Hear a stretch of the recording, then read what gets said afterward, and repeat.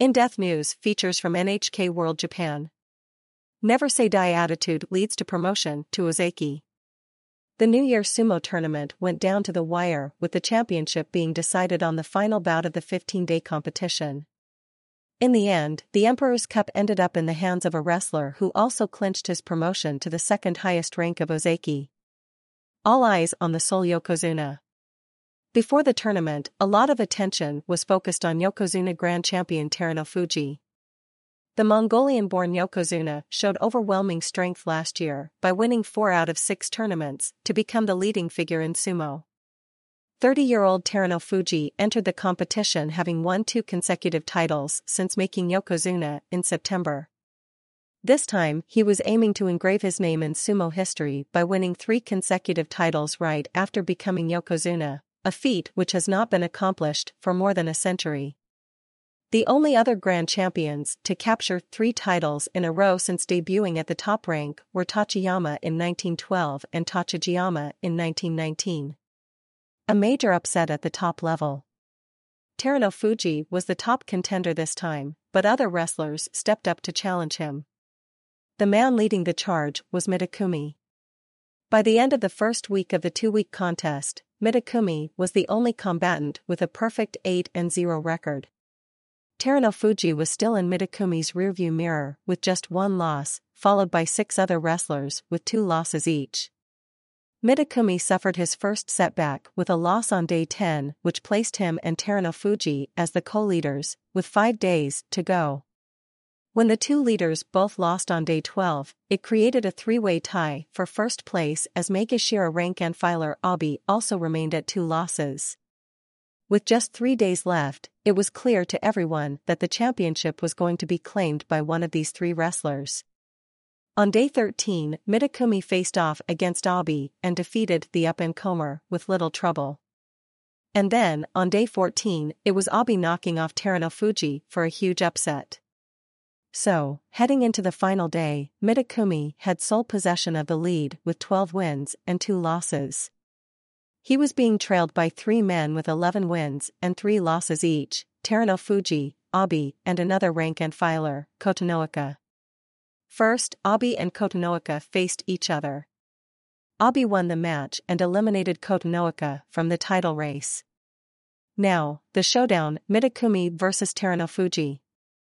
If Mitakumi were to beat Terunofuji, Mitakumi would clinch the championship. But if Mitakumi were to lose to Terunofuji, it would create a 3-way playoff with Terunofuji, Mitakumi, and Abi. The match began with Terunofuji trying to gain an early advantage by establishing an inside position on Mitakumi, but the Yokozuna's strategy was completely blocked by Mitakumi's solid defense. Mitakumi then seized a double inside grip on Terunofuji and drove the Yokozuna out of the ring to take the match. The victory gave Mitakumi the tournament championship with 13 wins and 2 losses.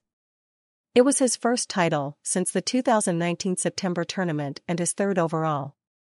We saw Mitakumi get emotional during the victory ceremony. I'm sure his tears of happiness will wash away all the frustrations he has endured over the past few years. Earning coveted promotion to ozeki.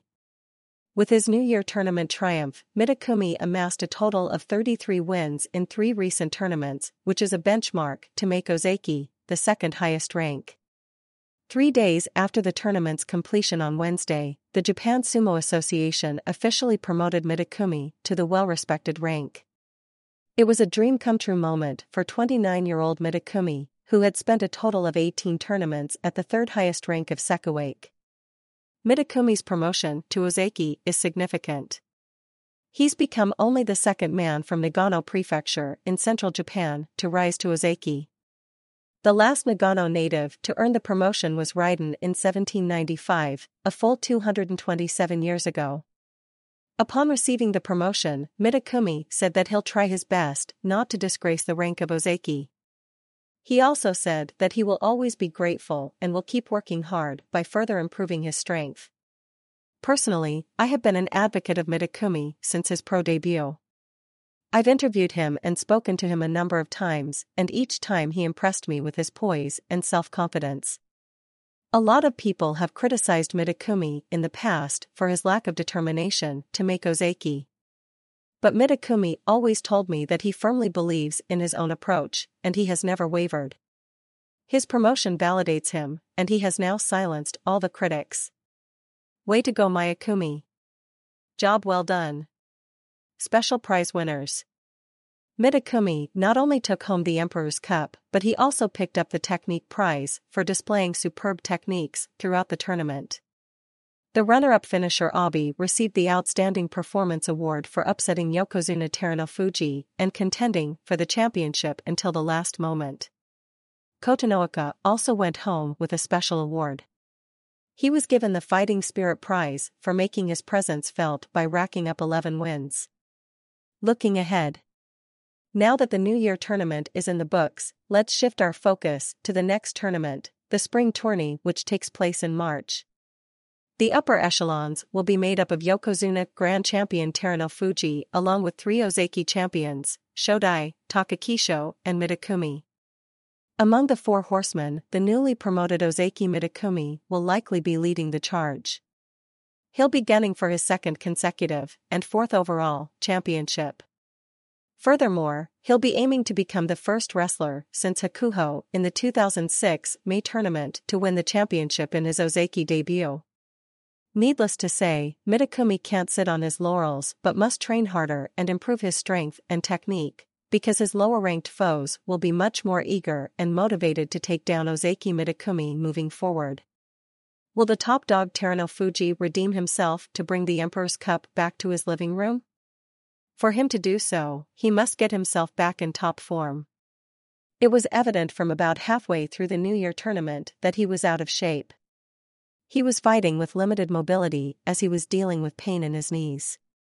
If he wants to overwhelm his foes again, he has to take care of his body and enter the spring tourney in tip-top shape. The 2 ozeki Shodai and Takakisho underperformed this time. Shodai ended the contest with a dismal 6-9 record. Finishing with a losing record is nothing but a disgrace if you're an ozeki. Takakisho also came up way short of expectations, taking himself out of the tournament on day 4, citing an ankle injury. As a result, both will enter the spring contest as Kataban ozeki, which means that if they fail to score a majority of 8 wins, they will no longer remain at ozeki and will be demoted to a lower rank. We'll see how Shodai and Takakisho deal with their predicament in March. Finally, I want you to keep your eye on Abi. Since his re-promotion to the top division in November, he's now scored back-to-back 12-3 records. The only reason Abi was competing in the lower divisions the past year was because of his violation of COVID-19 protocols set by the Sumo Association. After serving 3 tournament suspensions, he's proved his mental maturity and physical prowess and has been nothing short of spectacular. There's no doubt in my mind Abi has what it takes to win a tournament and become one of the leading figures in sumo in the near future. People often refer to the spring tournament as the Araruharu Basho, which literally means the stormy spring tournament. Don't be surprised to see Abi creating a big storm and coming out on top when all is said and done in March. The spring tournament will get underway on March 13th in Osaka, Western Japan. Hiro Morita. Play-by-play sumo announcer, host of Grand Sumo Preview/Review/Highlights.